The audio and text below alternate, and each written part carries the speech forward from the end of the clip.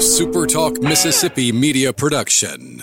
You're listening to Sports Talk Mississippi On Demand, presented by Pearl River Resort. Escape to Choctaw, Mississippi and enjoy world-class gaming, the Dancing Rabbit Golf Club, and Geyser Falls Water Park. Escape to Pearl River Resort. To the junction, in the Grove, and to the top. This is Sports Talk Mississippi. On your radio and in the game, right here on Super Talk Mississippi.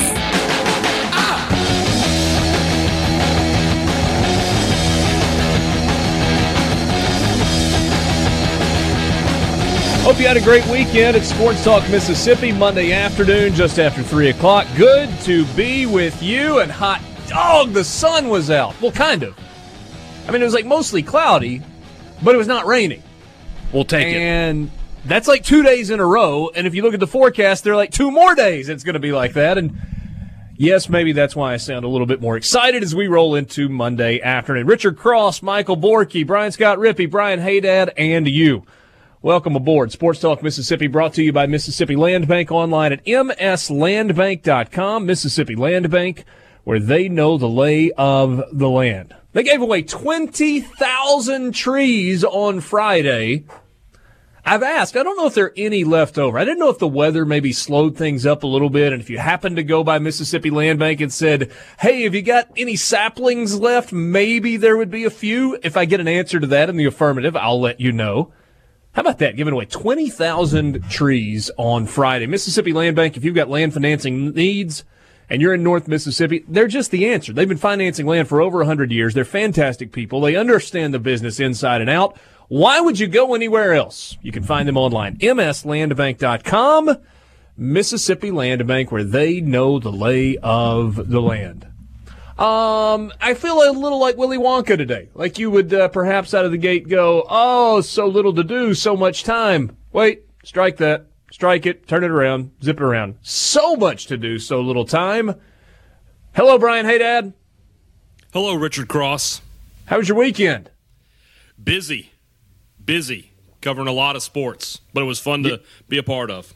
And a lot of wins in Starkville over the weekend. Baseball, softball, basketball, and whatnot. And women's basketball. So, yeah. Oh, yeah, and women's basketball, too. That's true. Pretty good weekend for the Maroon and White. Yeah. Good weekend all the way around. Hey, Dad, glad to hear from you. Borky, how was your weekend? You still didn't get to fly, did you? No, we still didn't get to fly, and now we have a wedding next weekend, so we can't fly next weekend. It may just never happen at this point. The luck is not in our favor. Well, I mean, there are a lot of Saturdays. I mean, there are 52 of them in a year. Surely you can find one where it's not raining. Yeah, we're about to go 4 in a row, though.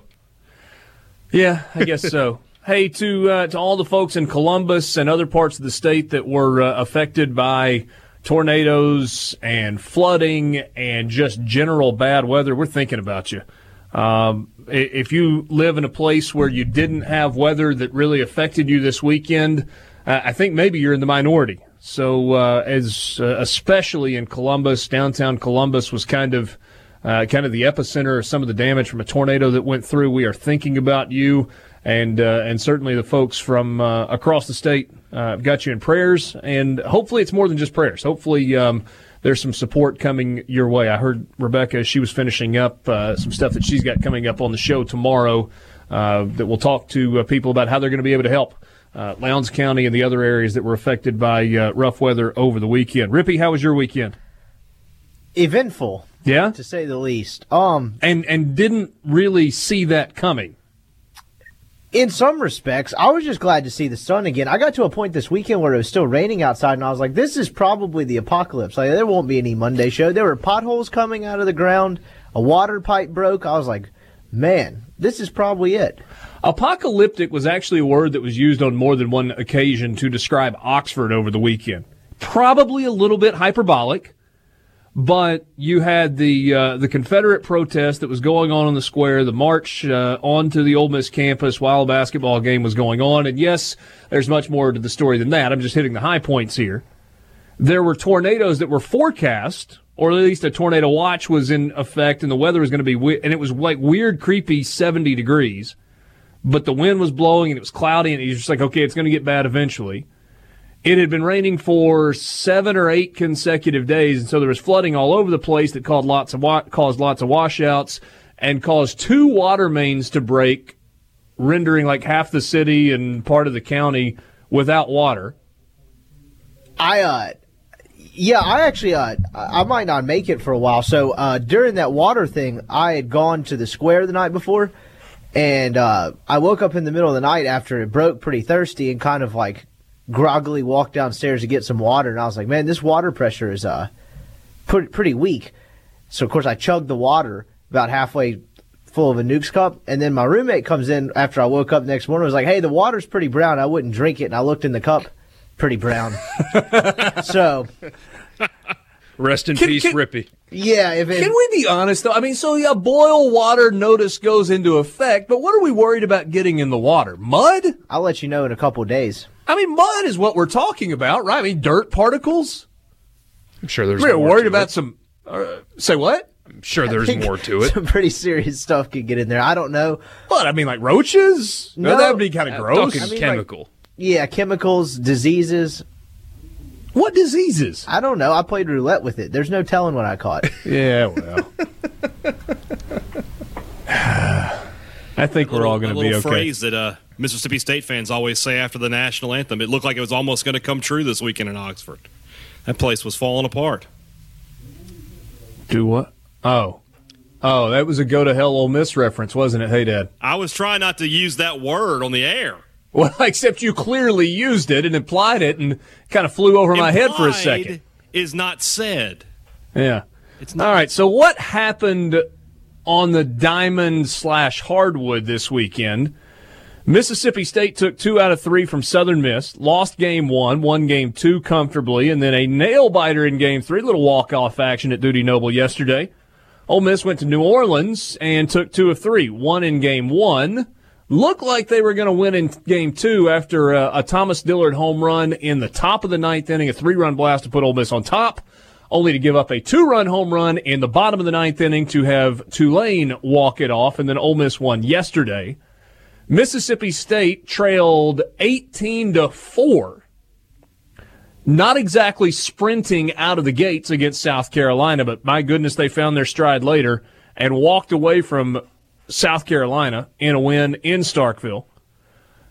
Ole Miss beat Georgia 72-71 in a win that Ole Miss had to have because it was a loss they could not afford. So they got the win.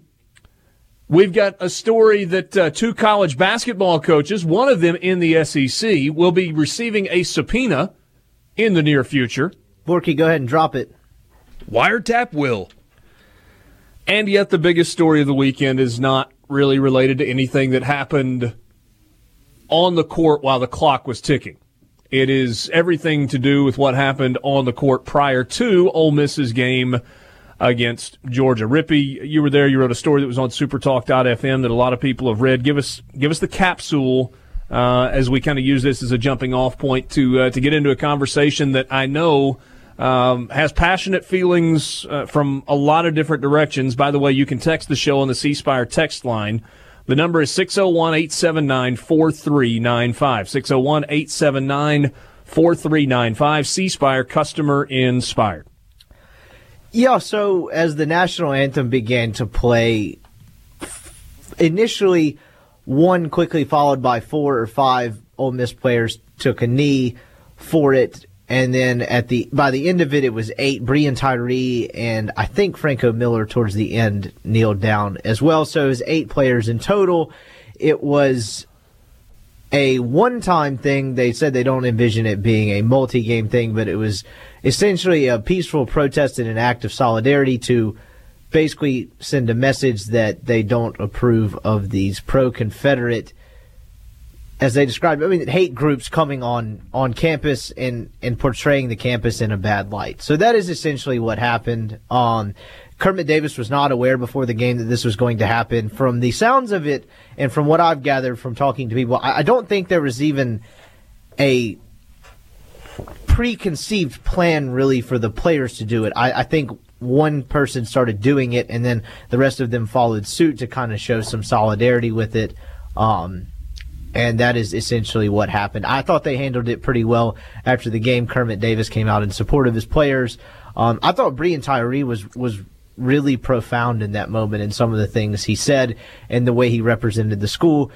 Whether you disagree with their vehicle, using the national anthem as a vehicle for protest, don't dilute the message. The message was out of caring for the university and them saying that this isn't right and they don't want these people representing the school or portraying the school in a bad light.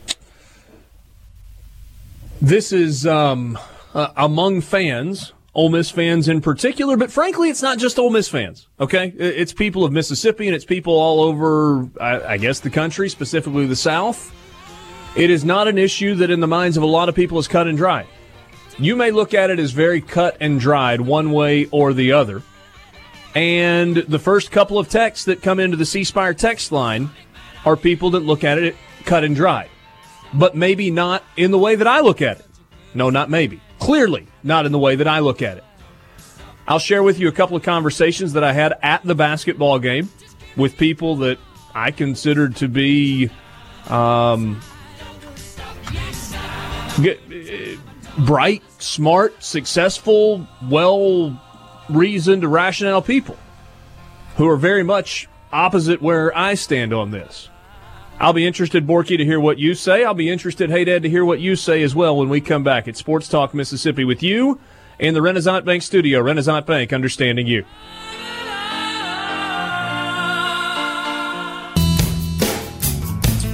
All right, I want to throw a question out as we kind of start this conversation because the first, 8 or so responses that have come in on the C Spire text line, C Spire, customer inspired, have largely been, how dare they protest during the national anthem? Okay? I'm paraphrasing and lumping a bunch of responses together. So here's my question for you, because a lot of you have said there's no excuse for not standing during the national anthem. If you are a college basketball player or any athlete, and you want to make a public statement, then tell me what the vehicle is that allows you to bring the most recognition to your cause. I'm going to read you this last text message that comes in. Longtime listener, thank you. Hope I didn't hear what I think I did. If you're condoning the players kneeling in protest during the anthem, this may be my last day listening. It's never okay. Well, hear me out. And if you want to never listen to the program again as a result of my opinion, that's okay. I hope we don't lose you as a listener, but we're going to try and have a rational conversation about this. I'm just going to start with how I feel about it. We'll talk about some of your texts, and I'll get you guys' reaction as well. First of all, would I prefer that people not kneel or show any kind of a sign of disrespect during the national anthem? Yes. The answer to that is yes. Now, here's the nuance. I'm okay with what happened Saturday. Stick with me, if it is a one-time occurrence. 300 yards, give or take, to the north of where a basketball game was being played, that the majority of the players in it were African American, were black. There were about 100 people who were waving Confederate flags and protesting,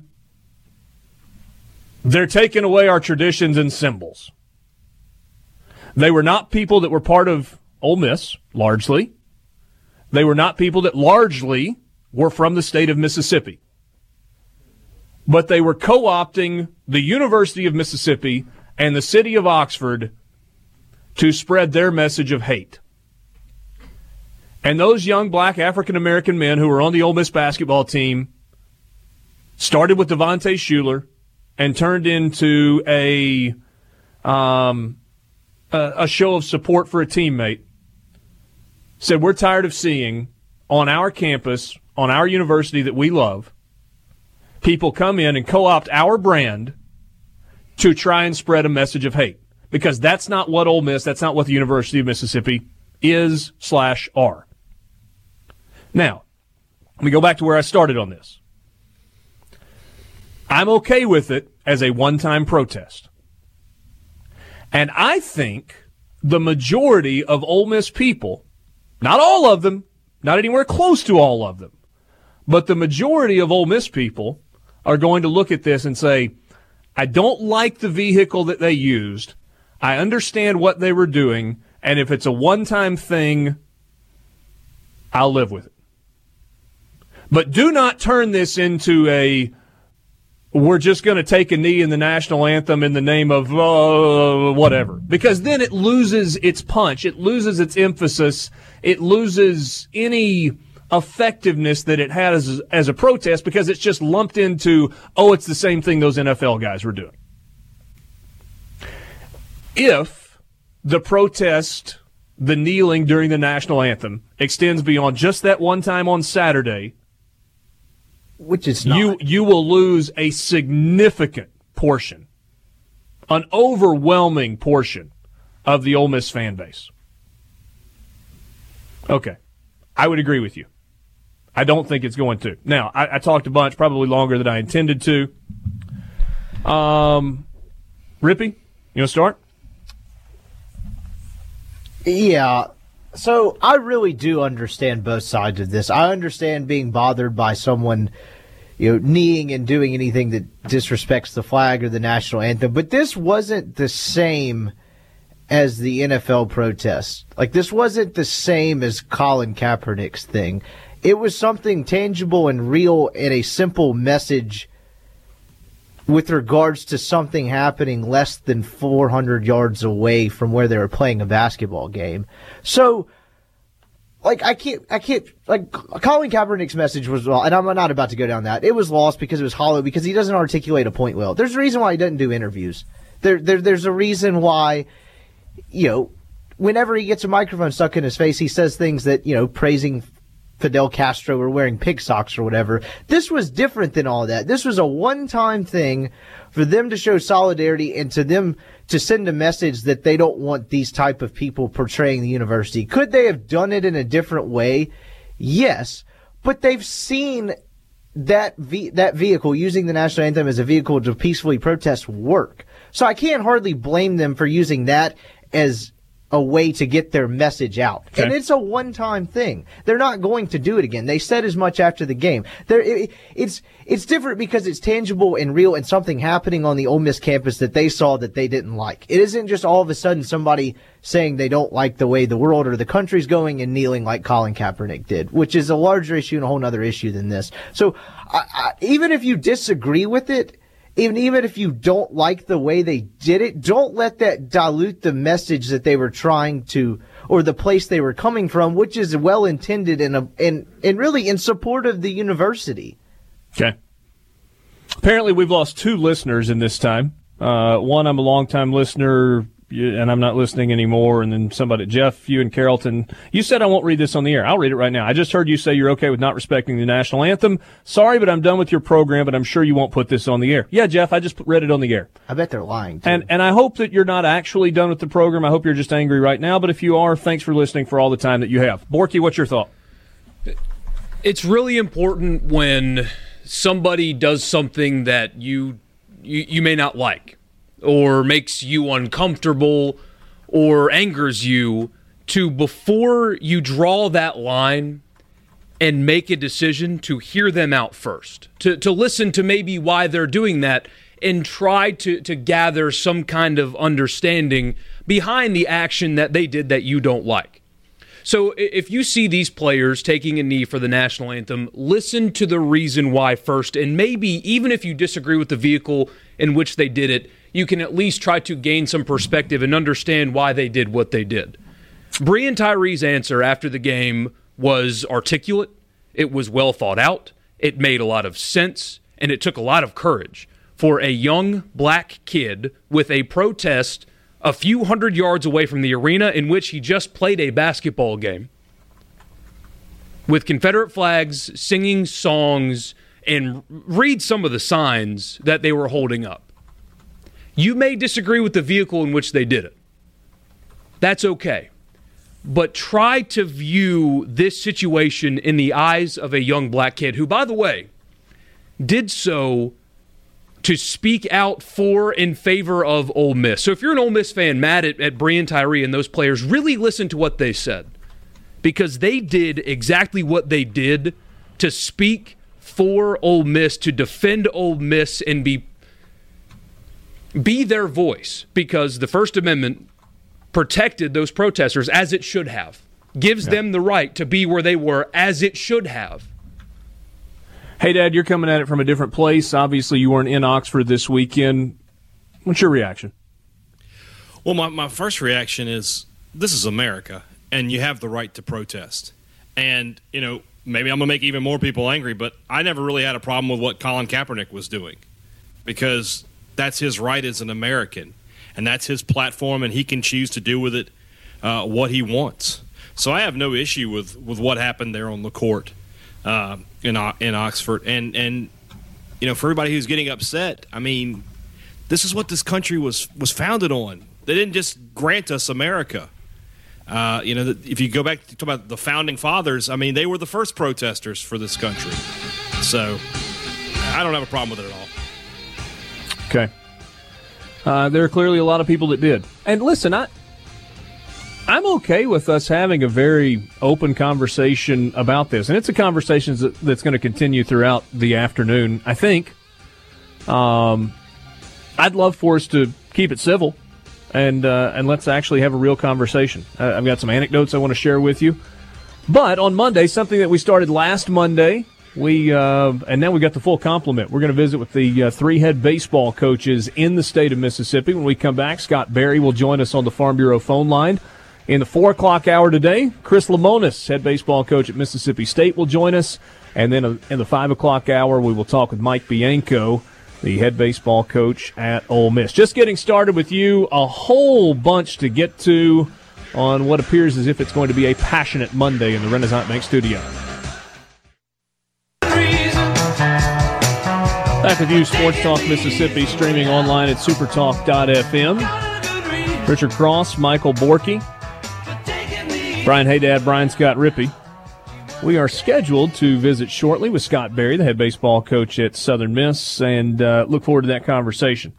I do want to read you a text. And this is what I mean when I say I'd like for us to have a reasonable, civil conversation. From Brian on the coast. Gentlemen, as a veteran of 22 years in the United States military, the national anthem is not a platform to be used as a protest. The Confederate protesters did not represent the U.S. I defended. The national anthem does. Find a different platform, folks. And I said, first, thank you for your service. Second, a serious question. Did you defend the flag or what the flag represents? I did not serve in the military, and it's one of the few regrets in my life. And I mean that wholeheartedly. But I look at the flag as a representation of what we as Americans believe. To me, the actual flag is a colorful piece of cloth, but what the flag represents is altogether different. That's something that brings tears to my eyes, and it makes my heart swell with pride when I see it.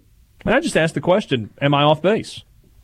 I'd certainly be interested, Brian, to hear your response. And interestingly enough, an altogether different text that came in at the exact same time, or almost exactly the same time, from a gentleman that says he served in the military, and part of what he served for was to defend the right of free speech in the United States.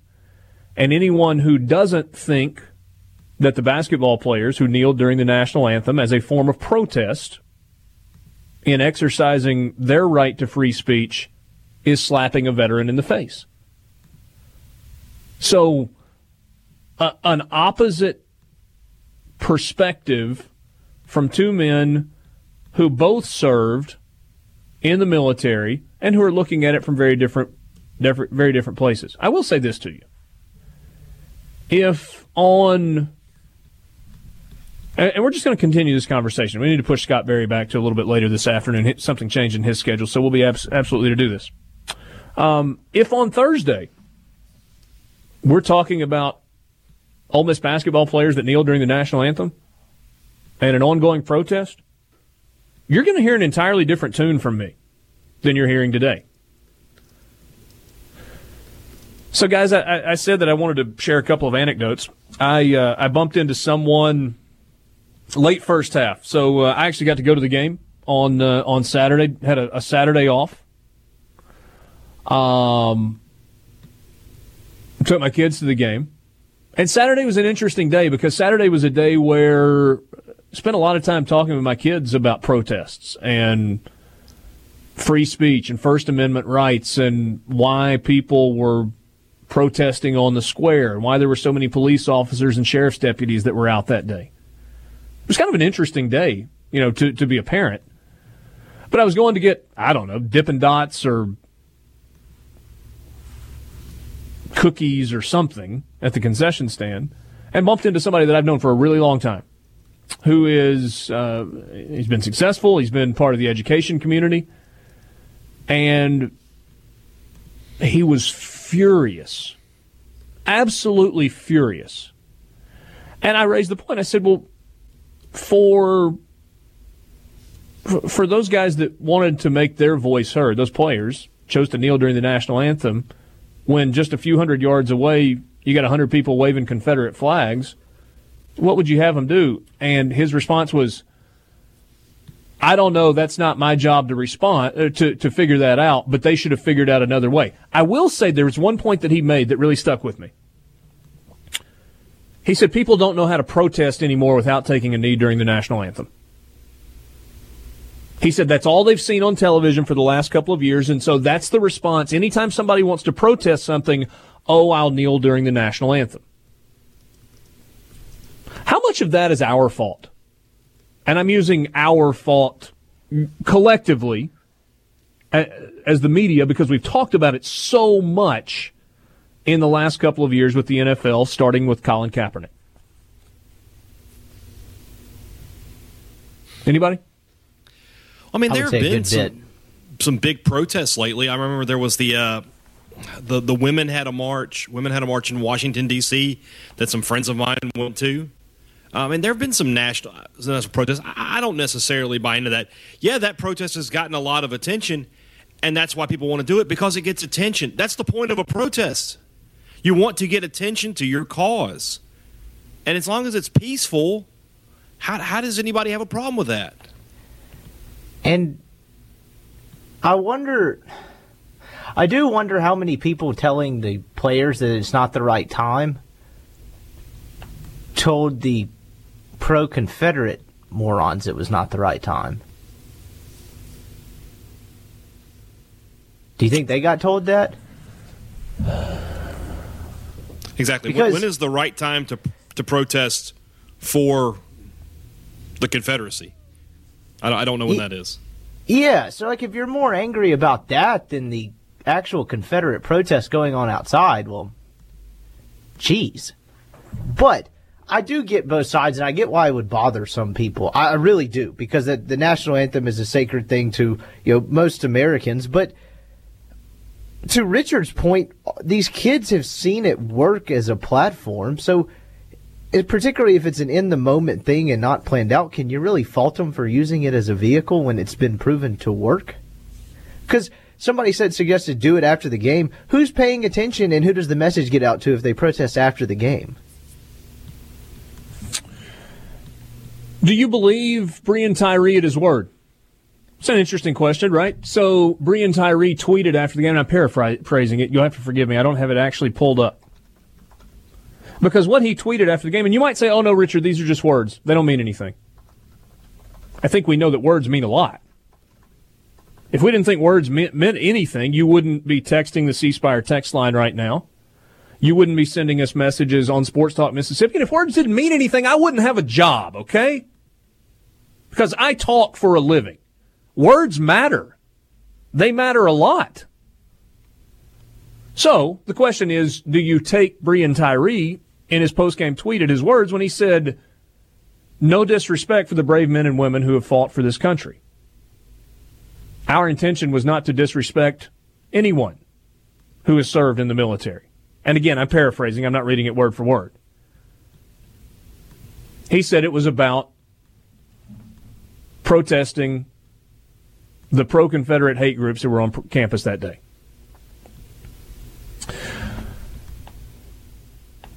John in Macomb says the hate group wasn't getting national attention until the Ole Miss players kneeled. That's John in Macomb. Is that true? Check Fox News, Chief. I'm not sure I agree with that. There was plenty of stuff on my Twitter feed anyway about what was going on. I think that there is an argument to be made that Ole Miss did not, in the days and frankly a couple of weeks leading up to this, maybe handle it from a PR perspective as well as they could have or should have. Now, I understand the reason why they did. Ole Miss was doing its dead-level best to avoid having the University of Virginia / Charlottesville happen in Oxford / Ole Miss, or Ole Miss / Oxford, respectively. But in doing so, they brought more attention to this event than ever would have happened. I'm not sure exactly what the balance is. The city of Oxford, of which I'm a resident and have been for a long time, prepared very quietly for this. There was a massive law enforcement presence in and around the square, spreading onto campus, that was visible from early Saturday morning until it was completely gone.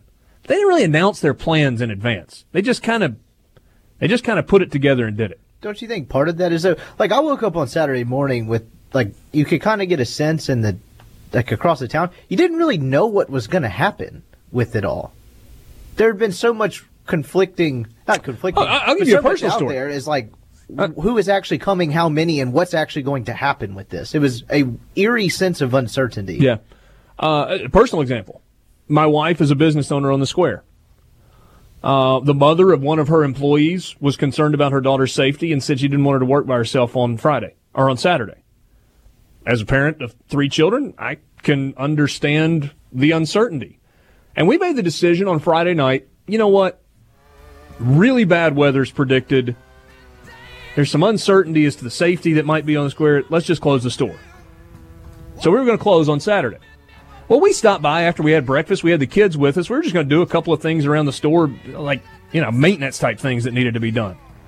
And somebody came in while we were working in the back of the store, like a shopper.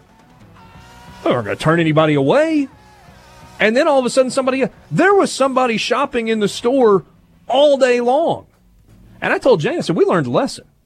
You don't bow down to any group that is threatening something, because you got to do your best to continue to function in the way you just function on a daily basis.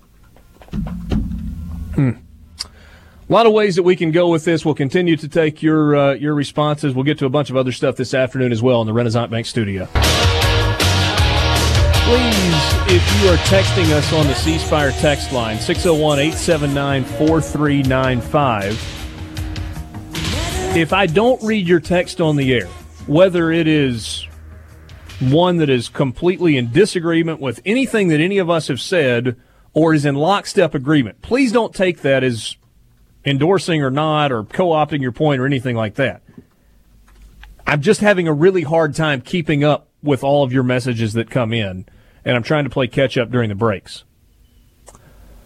I got an email, and I want to read this. This email comes from Lynn. And I really like the suggestion. Lynn says, I absolutely agree with the Ole Miss player, or with the basketball players at Ole Miss. It makes me sick that Confederate KKK supporters were on campus. However, I wish they had stood during the anthem. After anthem finished, take a knee. Ask fans to take a knee with you. I most certainly would have, and I bet a lot of the other fans would have as well. My father was a Marine who fought in World War II in the Pacific Theater, Iwo Jima, etc. it would hurt his heart to see Americans kneeling during the anthem, but he would say that he fought so that they have the privilege to do so. And I got to thinking about it, and we were kind of talking about it in the break, and somebody said, well, it wouldn't have the same effect. I disagree. I actually think it's a really interesting and well-thought-out suggestion that Lynn brings to the table. What if, from a protest standpoint, you stand at attention during the national anthem, whether your hand is on your heart or not, whatever. And the second that the national anthem ends, in a show of solidarity, the entire team had taken a knee and held it for 45 seconds, 60 seconds. I think there would have been a great deal of power in that moment. Now, let's talk about the way it happened. Devontae Shuler was the first player to take a knee. I don't think he talked with anybody about doing that in advance. Maybe with some of his teammates, maybe the guys that were standing next to him, I don't know. Pretty quickly, several of his teammates followed, and then you had two more at the very end of the anthem, including Breein Tyree, who took a knee at the end. And they said after the fact that it was to show support for a teammate. What do you guys think of that? Hey, Dad, what do you think? I mean, it's not a bad idea, but...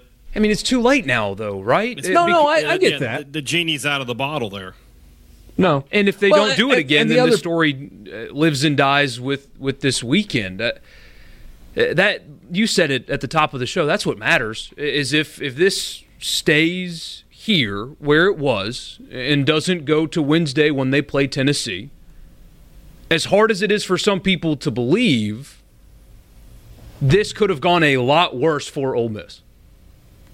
The Confederate group that came to town and to campus, if the Ole Miss players didn't do what they did, just thinking out loud, if they didn't do what they did, Fox and CNN and MSNBC, all you would have seen there is Confederate group rallies around Confederate statue on the Ole Miss campus, full stop. Instead, because they did that, the narrative around the protest this weekend, the Confederate group on their campus this weekend, is now Ole Miss players stand up against that and say that that's not welcome on their campus. And nationally, believe it or not, it was very well received, and Ole Miss got positive press, as positive as it could have been considering who went to their campus to do their thing, as positive it could have possibly been.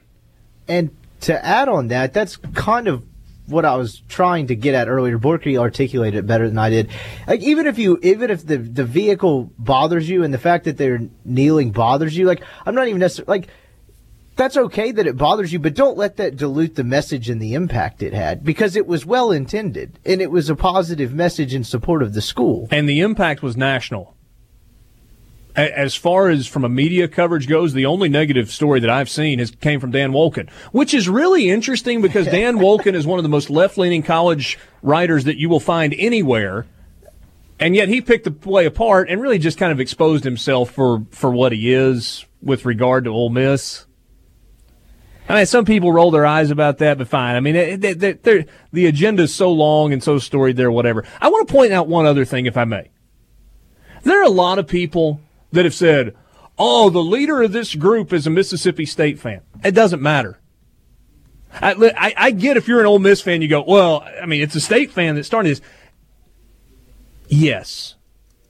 It's a guy who's gone on social media channels wearing a Mississippi State hat and points out the fact that this happens in Oxford and et cetera, and there aren't as many Yankees in Starkville. I listened to his post. It doesn't matter that he's a State fan.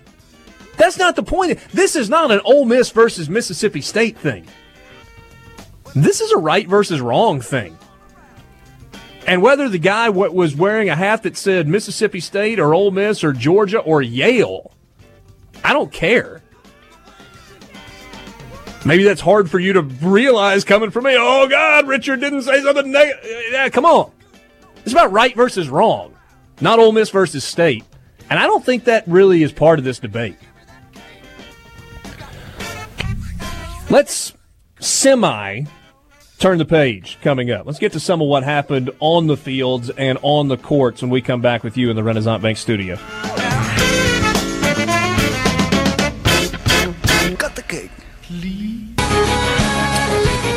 Back with you, Sports Talk Mississippi, streaming at supertalk.fm. Richard Cross, Michael Borky, Brian Haydad, Brian Scott Rippey. Read that last message that you had about me. Can you read it? Is your friend going to get mad, or can we do this? Tell Richard he should start a news channel on Super Talk. That reminded me of the JT Morning Show, only a more liberal version. There. Me being described as liberal is interesting. It's actually pretty interesting. All right, let's get to some sports stuff. Look, I mean, this was tied to sports, and it was a big deal, and it was the biggest thing that happened this weekend in the state of Mississippi. Sports Talk's brought to you every day by Mississippi Land Bank, online at mslandbank.com. Mississippi Land Bank, where they know the lay of the land. Hey, Dad. Yes. Baseball or basketball first in Starkville? Well, we're fixing to talk to Coach Lemonis, so why don't we do basketball first?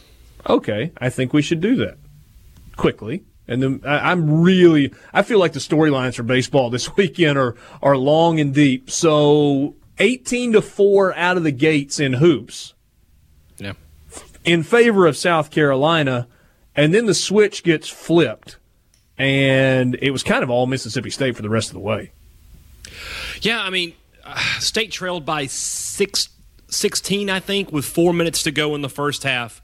They were able to put together a run that cut the lead to 7. And if you watch the game, on the absolute last possession, Tyson Carter got a steal and just heaved up a 3 as the buzzer expired. And it just went off the rim. It almost went in. State could have been down just 4. Then South Carolina came out in the second half, and they hit the first 2 buckets, and they pushed the lead back to 11. But you're right, from there, State just took over the game. And it wasn't a game where, State comes all the way back and it's a back-and-forth game. State took complete control of the game and ends up winning by 15. And that's sort of been the opposite of what's happened a lot this season. They've had so many of these comeback games where they've come back but were never able to get over the top and get the lead. They got it on Saturday, and they did not give it back and ended up with a really big win. And kind of the reemergence of Lamar Peters, yes? Yeah, a little bit. I feel like you guys sort of got to take it a little bit, one game at a time with this team sometimes. Well, and here's the thing. Hey, the thing to me with Lamar Peters, he's got a pretty good game.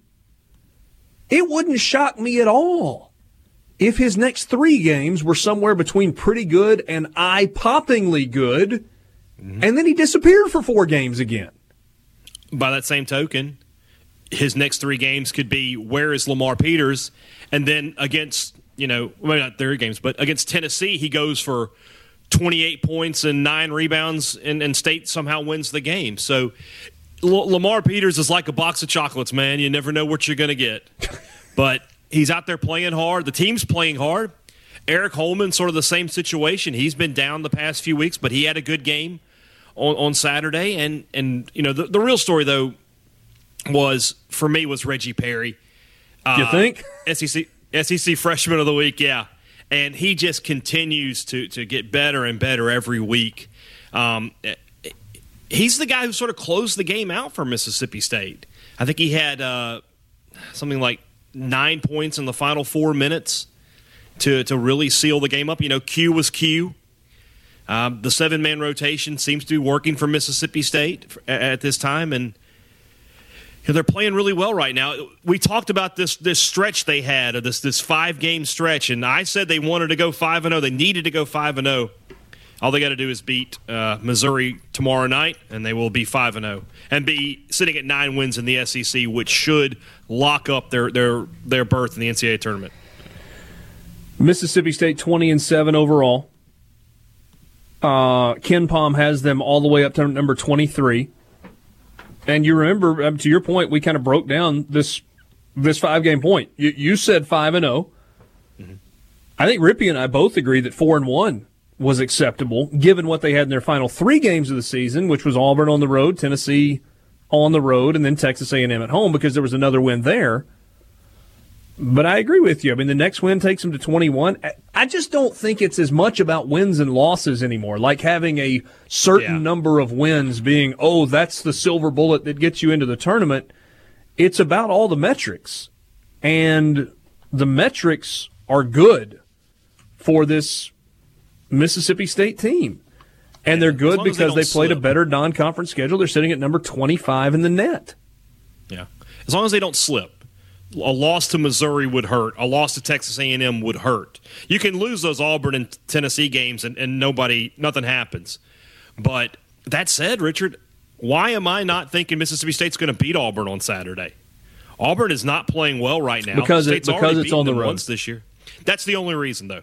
And State's won a few games on the road this year. So, I mean, I think they can go over there and win that game. I don't know if that's the way I'm going to lean when I make my prediction, but they can win that basketball game. With regards to both Ole Miss and State, too, like the bubble being as weak as it is, at this point where they're both sitting, it's certainly possible, but it's going to take a lot for either one of them to kind of fall out back firmly on the bubble. No, you're right. I mean, both of those teams are in the NCAA tournament right now and would have to have something drastic happen for it to be otherwise. I mean, even if State were to somehow go 0-4, they would stay in the bubble, I would think. Yeah. Yeah. I mean, that's a fairly uncomfortable position to put yourselves in. Mm-hmm. If you go 0-4. Yeah, you don't want all to, of a sudden, for sure. all of a sudden you're sweating as opposed to feeling really, really good going to Nashville. And honestly, it's the same for Ole Miss. I think they could go 0-4 and still kind of get in by default, though that's less than ideal, suboptimal, if you want to call it that. But I think 9 could do it. I don't think it necessarily will guarantee anything. 9 will get Ole Miss in. I'm almost positive.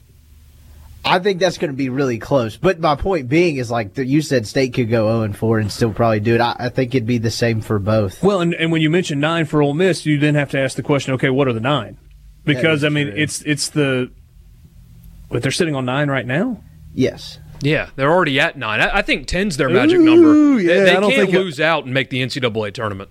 Well, I'm not saying they could lose out. I'm saying they could lose out and still be firmly on the bubble come Sunday and have a chance to. Because the bubble's big and soft and squishy. The magic number to lock it is certainly 10. Yeah. Yeah. Big and soft and squishy. What did you say, hey, Dad? I'm sorry. I saw you talking about me again. You said big and soft and squishy. Oh! Less squishy than you used to be, though, right? That's right. That's right. What's the update on the scale? We're 13 down. We didn't 13 have a great pounds week last week. Yeah, okay, we had a good all week right. last week. Still progress. I'm sorry, Rippy, or not Rippy, Borky. What'd you say? Oh, I was just going to ask. I mean, the bubble. It's generally understood that it's especially weak this year, although it's always weak. Do you think we're looking at it from the SEC will get more teams in because the league is better, or is the bubble just so weak that the SEC will get teams in by default? Yes. I think both and. I think it's both. Yeah, I think they've positioned themselves well with no bad losses to this point, a decent net, a couple good wins. And also, I mean, you're talking, like we were talking about the other day, you're talking about teams like Oklahoma and now I'm going blank, but like Oklahoma's 4-9 in the Big 12 and still one of the last 4 in last week. I don't know what they are now. Yeah, I'm not sure what they did. They may have won this weekend, which would still be 5 wins Oklahoma in the Big 12. beat Texas on Saturday. Okay. I know that. So, yeah, got the win against Texas, which was a good win for them from a bubble standpoint. I mean, there are people that project the Southern Conference, the SoCon, getting 2 teams, maybe 3 in right now. I would actually argue for that over some of these average high major teams. Like, why should Furman or Wofford or even a team like Fresno State not get a chance when you've kind of seen how just very average these Indianas, the Oklahomas like that are against high major competition? Looking at Joe Lunardi's Twitter, before the MSU game, he had South Carolina, a team that we know is a sub 100 net, in his next 4 out. So that means if they had beat Mississippi State, he might have had that team in the NCAA tournament. We talked about that a lot last week. Oklahoma is 17-10, 5-9 in the Big 12. Which is not a good basketball league, is it? No. And they're in. Yeah. We'll see where it goes, and there's not a lot of time left. I mean, we're basically to the end. You got this midweek and this Saturday, next midweek and next Saturday, and that's it. Then it's conference tournament time. We'll turn the page to baseball coming up next. What a weekend in Starkville. A one-run extra inning game, I should say a 1-0 extra inning win for Southern Miss on Friday. But then follow it up with Mississippi State winning on Saturday comfortably, and then a walk-off win on Sunday. Pretty good weekend series in Starkville. Chris Lemonis will join us coming up next on the Farm Bureau phone line. We're going to push Scott Berry back to tomorrow. We'll talk with Mike Bianco in the 5 o'clock hour. It's Sports Talk Mississippi with you in the Renaissance Bank studio. Sports Talk Mississippi with you on this Monday afternoon. Richard Cross, Michael Borky, Brian Haydad, Brian Scott Rippey. Sports Talk brought to you every day by Mississippi Land Bank. Right now, we'll go to the Farm Bureau phone line and check in with the head baseball coach in Starkville, Chris Lemonis, first year as the head coach at Mississippi State. Coach, what a weekend. Yeah, it was a lot of fun. Fighting the rain off and then getting to play a quality opponent for 3 days.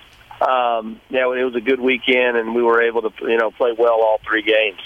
So did you do some sort of anti-rain dance leading into Saturday? Because it looked like it was going to be terrible, and then all of a sudden you end up with like 70 degrees, and it's like cloudy and windy, but pretty good day for baseball.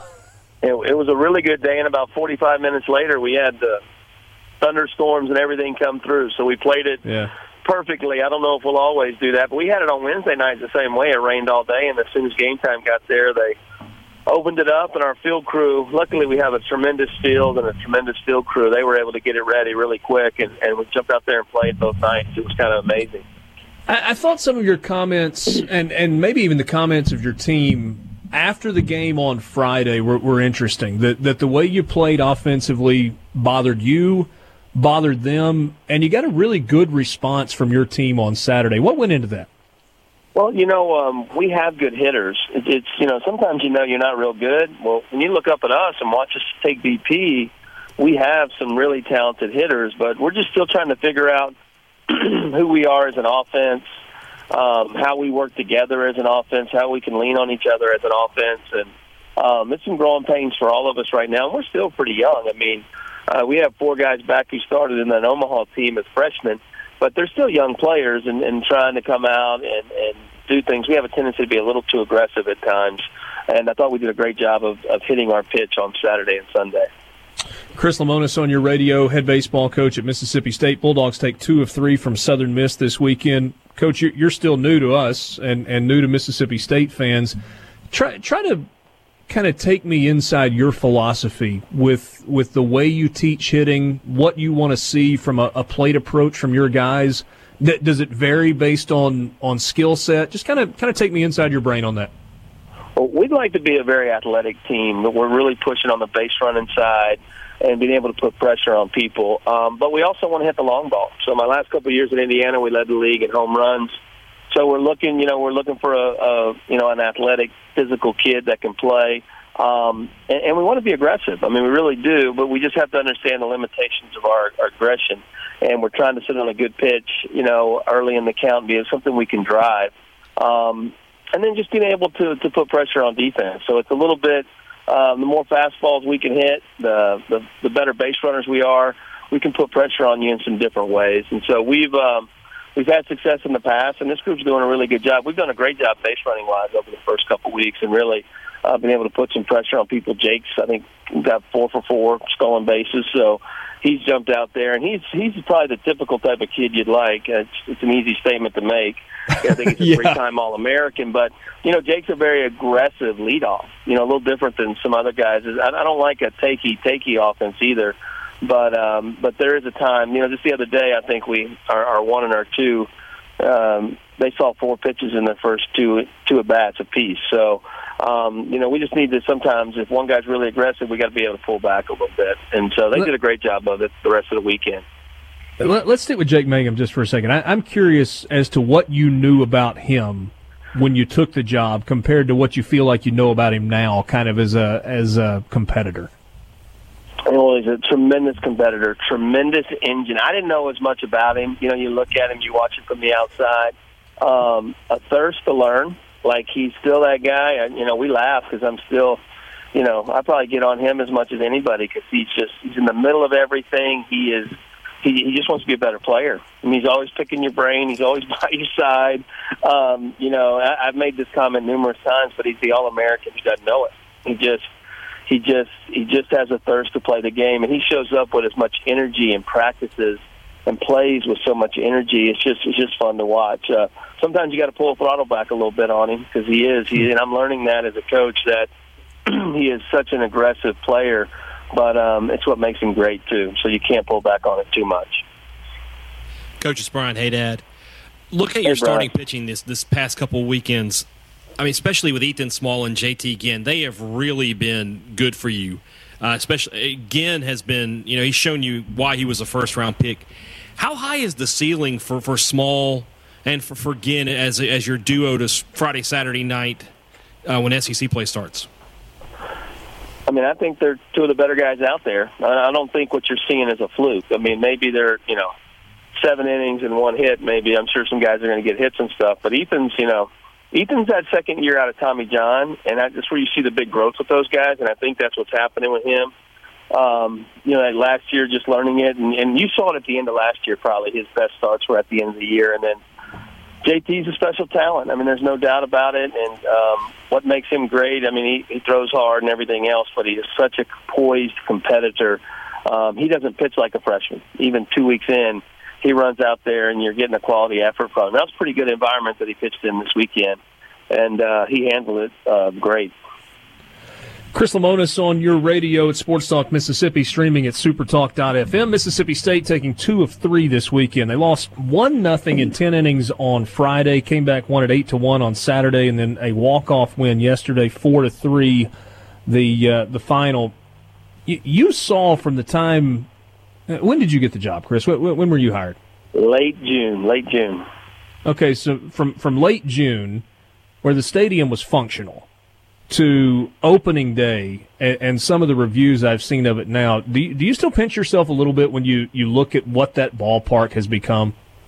Yeah, it's amazing, and it's a beautiful venue.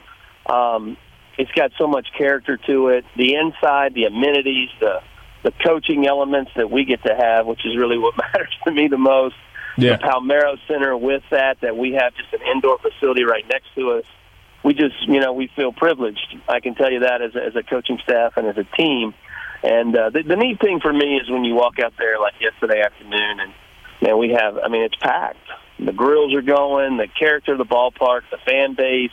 I mean, that's what makes it special. And it's a really cool when you look out there and you watch our kids take a lap after the game and shake hands with all our fans. That relationship is just so much different than most places in college baseball. Maybe 2-part question here, which I know you're not really supposed to do. This is a schedule that you inherited, and right. Pretty good test in week 2, and then you turn around in week 3 and go play in the Frisco Classic against 3 pretty good baseball teams. 1, how do you feel about the schedule this year? And 2, what is your scheduling philosophy going to be when you're the one building the schedule? Well, the schedule, like I said, I took over a schedule, and I like it. We're going to have one series every year we run and travel early in the season and be on the road, and we want it to be against a great opponent. This weekend's coming up with Sam Houston State, who has, I think they were a super regional team 2 years ago, and they have one of the top pitchers in the country on Friday night, so that'll be a great test. And then Texas Tech, who's top 5, and then Nebraska, who I battled with for years in the Big Ten. So it'll be a good test this weekend, but. In the future, we kind of have that same piece. I mean, we're trying to, play at home a lot, but we want to play good opponents. I mean, and it is for us to get better. I don't want anybody to look at our schedule at the end of the year and say, you didn't do enough. If sometimes you could win 34 games and do enough because you play 30 SEC games. I don't want it to be easy. And so we'll have a very competitive schedule. I like to get those. Like this week, we played 2 games midweek. Next week, we played 2 games midweek. I like to get those out of the way early in the year because really, I don't like to have to play those at the end. So you only have to do it twice a week or twice a season. Play 2 in the midweek. Those are tough on the kids. So those are the hardest ones. And we're trying to do a tournament down by the coast and play down there, maybe on our spring break, to get some of that out of the way in the future. We're trying to travel around the state a little bit and play so our fans can see us. I know I get hit up by fans everywhere I speak. So, and then playing, driving down and playing in Biloxi or something in the midweek is hard. So hopefully we can do that on spring break in the future. But we're just trying to bounce around and do some different things. But you'll see a very competitive schedule when we put it out for next year. Well, certainly look forward to seeing that and look forward to visiting with you on Mondays throughout the season. Appreciate you agreeing to do this, and I think Mississippi State fans are glad to hear from you on a weekly basis as well. Thanks so much. All right. Take care, guys. That's Chris Lemonis, head baseball coach at Mississippi State. Back on Sports Talk Mississippi with you Monday afternoon. Richard Cross, Michael Borky, Brian Scott Rippey. Hey, Dad had to scoot on this Monday afternoon. He'll be back with us tomorrow, starting at 3 o'clock. So we just heard from Chris Lemonis. Let's kind of walk through the weekend. So Mississippi State wins 2 of 3 at home against Southern Miss. We kind of followed along with Game 1 during the show on Friday. Southern Miss wins that game 1-0 in 10 innings. Bulldogs out-hit Southern Miss 7-3 in the game. Got an RBI single from a pinch hitter, Charlie Fisher, in the top of the 10th inning. And was it Brant Blaylock that scored the go-ahead run? Yeah, Brant Blaylock scored the go-ahead run in the ballgame. And then Ryan Ock got the win. He pitched 2 1/3 innings of scoreless relief. Ethan Small was incredible. 7 innings, 13 strikeouts, 2 base runners allowed. He gave up 1 hit and he hit a batter. It's just about as good as you can be on the mound. So a really good outing for Ethan Small, but a good day for Southern Miss. They get the win to start out up 1-0 in the series. Then you go to Game 2, and a little bit different story offensively for Mississippi State. They jumped out with 4 runs in the bottom of the 2nd inning. They had a 2 in the bottom of the 5th, got a single run in the 7th, and a single run in the 8th, and won it 8-1. Justin Foscue had a home run. Jake Mangum had an RBI single in the 2nd inning. Westberg had an RBI single, and Tanner Allen had an RBI single as well. 1 of 2 runs that he drove in on the day. Big day for Dustin Skelton. He had 3 runs driven in the game. Solo home run in the 7th inning. He had a 2-run homer in the 5th and a solo shot in the 7th. And then Tanner Allen got an RBI in the 8th inning as well. So bouncing back from a 1-0 shutout, Mississippi State came back with 8 runs on 13 hits. And Southern Miss kind of uncharacteristically committed 4 errors in the ballgame. And then you fast forward to Sunday's game. And what a game it was yesterday. So Mississippi State led 3-0. I'm sorry, they led 3-1. It was 1-0 after an inning, as Tanner Allen got an RBI single in the 1st.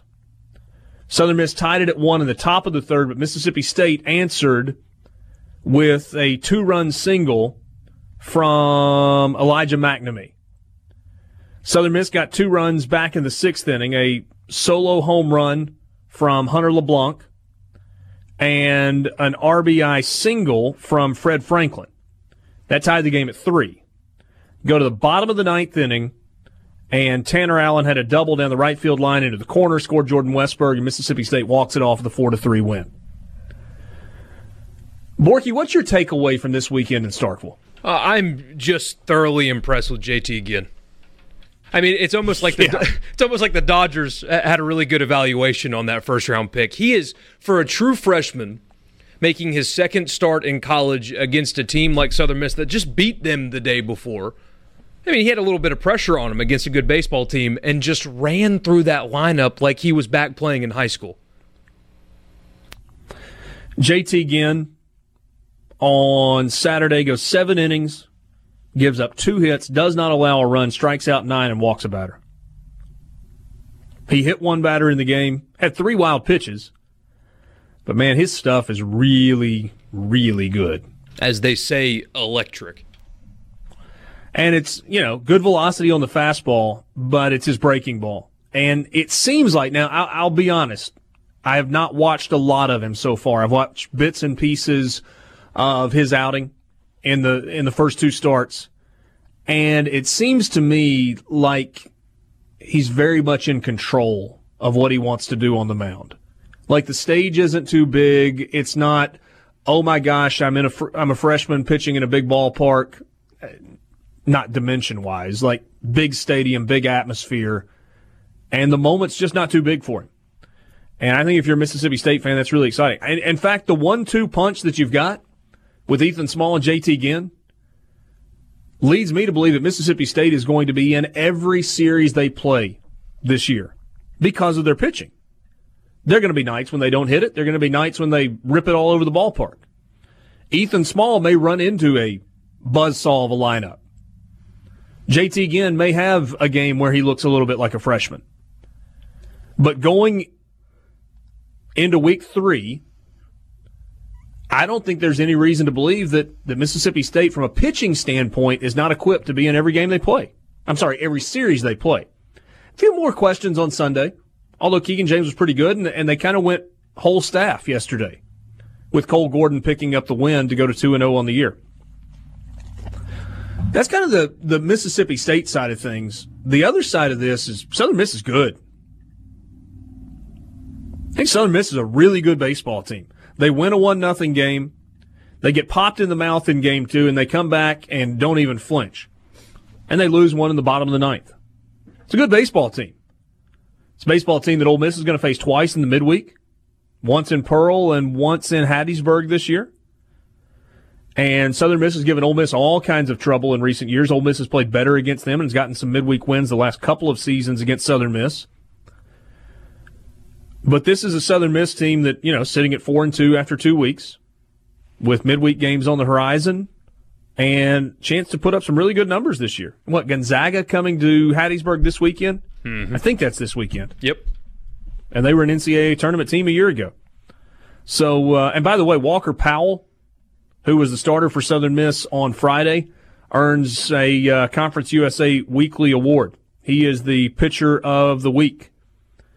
Well deserved too. I mean, oh, absolutely. They went up in the rankings this week, losing a series. That's how, even though they lost the series, and there's no moral victories, but that kind of feels like one. They played well in an SEC ballpark, probably had multiple opportunities to win that series and feel like they should have won that series, and they were rewarded for it.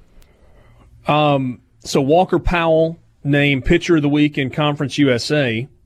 And you had some other awards that were handed out this week. Thomas Dillard for Ole Miss was named not only the SEC Player of the Week, but also the National Player of the Week by Collegiate Baseball. Hit .412 for the week with 3 home runs and 13 runs batted in, including an 8 RBI Saturday game that Ole Miss lost to Tulane.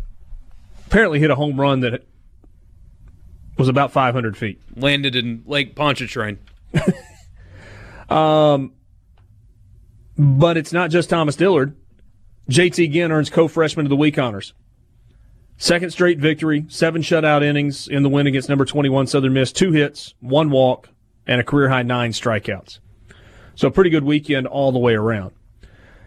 Let's take a peek at Ole Miss this weekend as well. We'll get into this a little bit deeper coming up in the 5 o'clock hour. We'll also talk with Mike Bianco, head coach of the Rebels.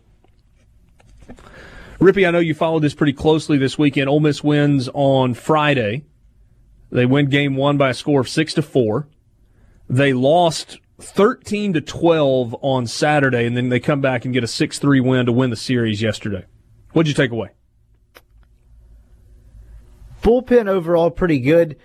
They still have some things they got to shore up in the rotation, and then the way that offense is set up, I say set up, not necessarily from a lineup construction standpoint, but with what they have in their lineup can change a game pretty quickly. That was kind of my 3 main takeaways from that. The long ball threat's real. 4 home runs so far this year from Thomas Dillard. Tyler Keenan's got 3. Cole Zabowski's got a couple on the year. The guys that you expected to swing it well have swung it well. Gray Kessinger had his first home run of the season on Friday. I believe it was Friday night. I think it was Friday night in the win. There are a lot of guys that can hit it deep. Can this Ole Miss team hit for average? I think right now they're sitting at 5th in the SEC in batting average. Yeah, I think they can, but I'm not sure how much value there is in that when you have that much pop. Well, the combination of table setters to go along with guys that can hit it deep. Sure, but they have a couple of those. Kessinger doesn't strike out; he puts it in play a lot. Olenek doesn't hit a lot of home runs. He does not walk a lot, but he doesn't strike out a ton either. So I think they can. What about pitching early for Ole Miss? Will Etheridge did not pitch this weekend, and that kind of probably changes the way you look at it a little bit. Hoagland's done enough good things to where I think, though it's not a certainty, he will be all right on Sundays and give them a chance most Sundays. Got to figure out how to shore up Saturday. Whether that's with Zach Phillips or Roth or somebody else. Possibly Doug Nikhazy. We'll talk with Mike Bianco about that coming up a little bit later this afternoon. Sports Talk Mississippi with you in the Renaissance Bank studio. Renaissance Bank, understanding you. A couple of tweets on the Sports Talk Mississippi Twitter feed from Anthony. He says that Ock kid for USM is nasty. I agree. He also says Ginn throws strikes. Most freshmen struggle with control early. You can see why he was a first-round draft pick. No question about that, Anthony. More coming up with you.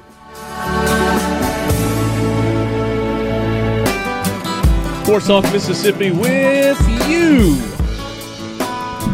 Monday afternoon. Glad to have you along for the ride.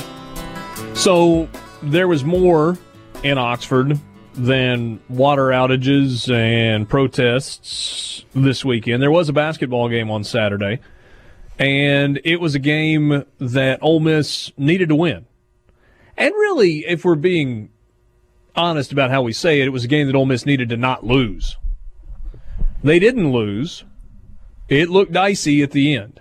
Candidly, we walked out with about 2.5, 3 minutes to play, needed to get the kids out of there, didn't need to sit in traffic for half an hour after the game. So we scooted out, and I flipped it on the radio, and all of a sudden it's a 1-point game at the end. And Ole Miss fortunate, they defended the play that Georgia ran pretty well at the end. It was a long 3 that bounced off the rim that would have given Georgia the win. But it didn't. They did not lose. They did not lose. What did you think about the game?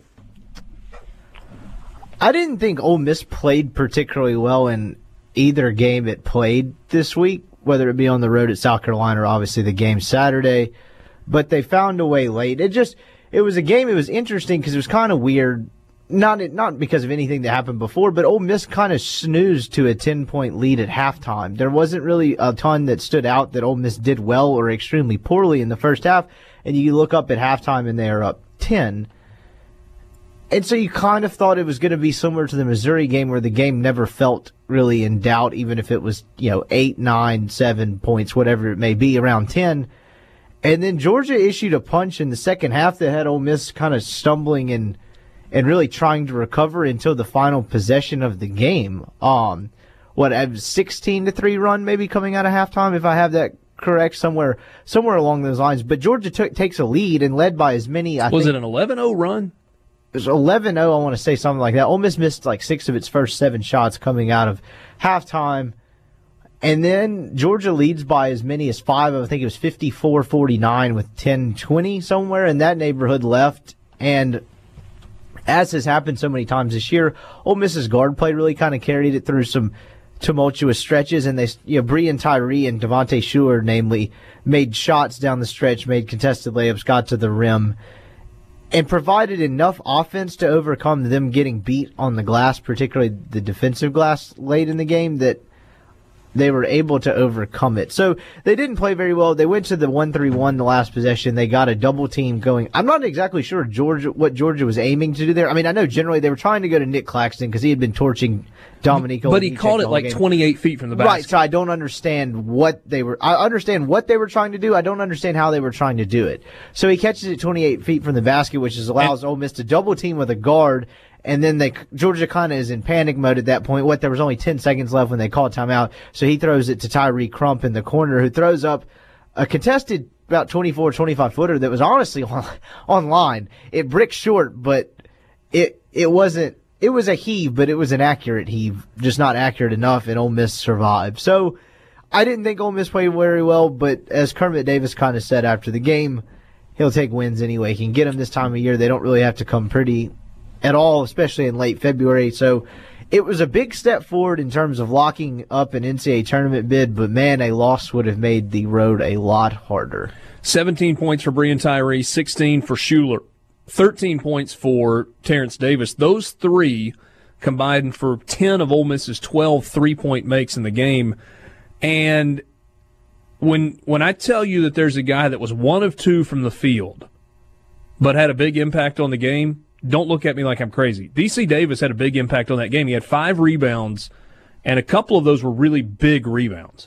He did. He defended well on the perimeter, which Ole Miss has struggled at times to do, and then he gets inserted into the game. Ole Miss was either down 56-54, up 57-56. I don't remember exactly when he got inserted, but I believe it was out of a timeout, and then when he goes in the game to lead, it immediately swells to 8. They go on a 7-0 spurt. Crean calls timeout, but he defended well, and the biggest thing was he was rebounding when Ole Miss wasn't rebounding particularly well as a team, and that was really kind of the difference in the game. He's had a couple games to where he doesn't necessarily score points, but he's done a couple of things in stretches that have been really crucial in not only the game itself, but in crucial games with regards to Ole Miss's season overall. And Kermit Davis acknowledged it after the game. He said Breon Tyree, Devontae Schuler played a big part, but the reason they won the game is because of DC Davis. Ole Miss had a 10-point lead at halftime.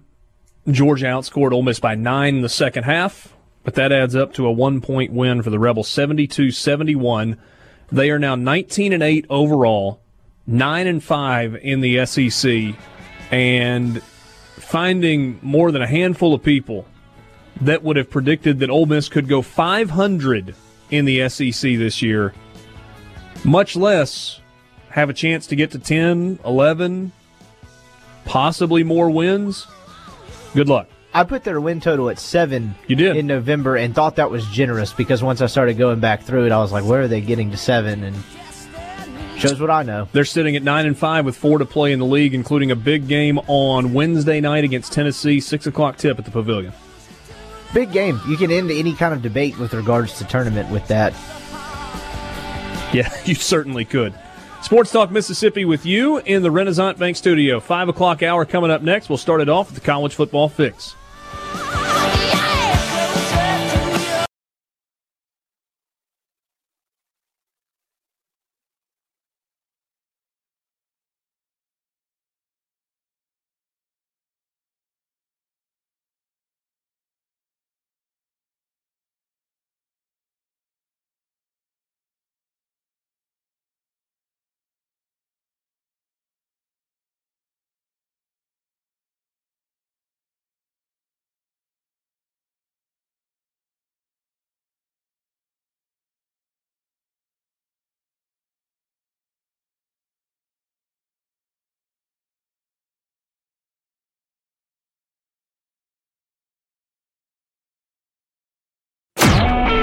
A SuperTalk Mississippi media production.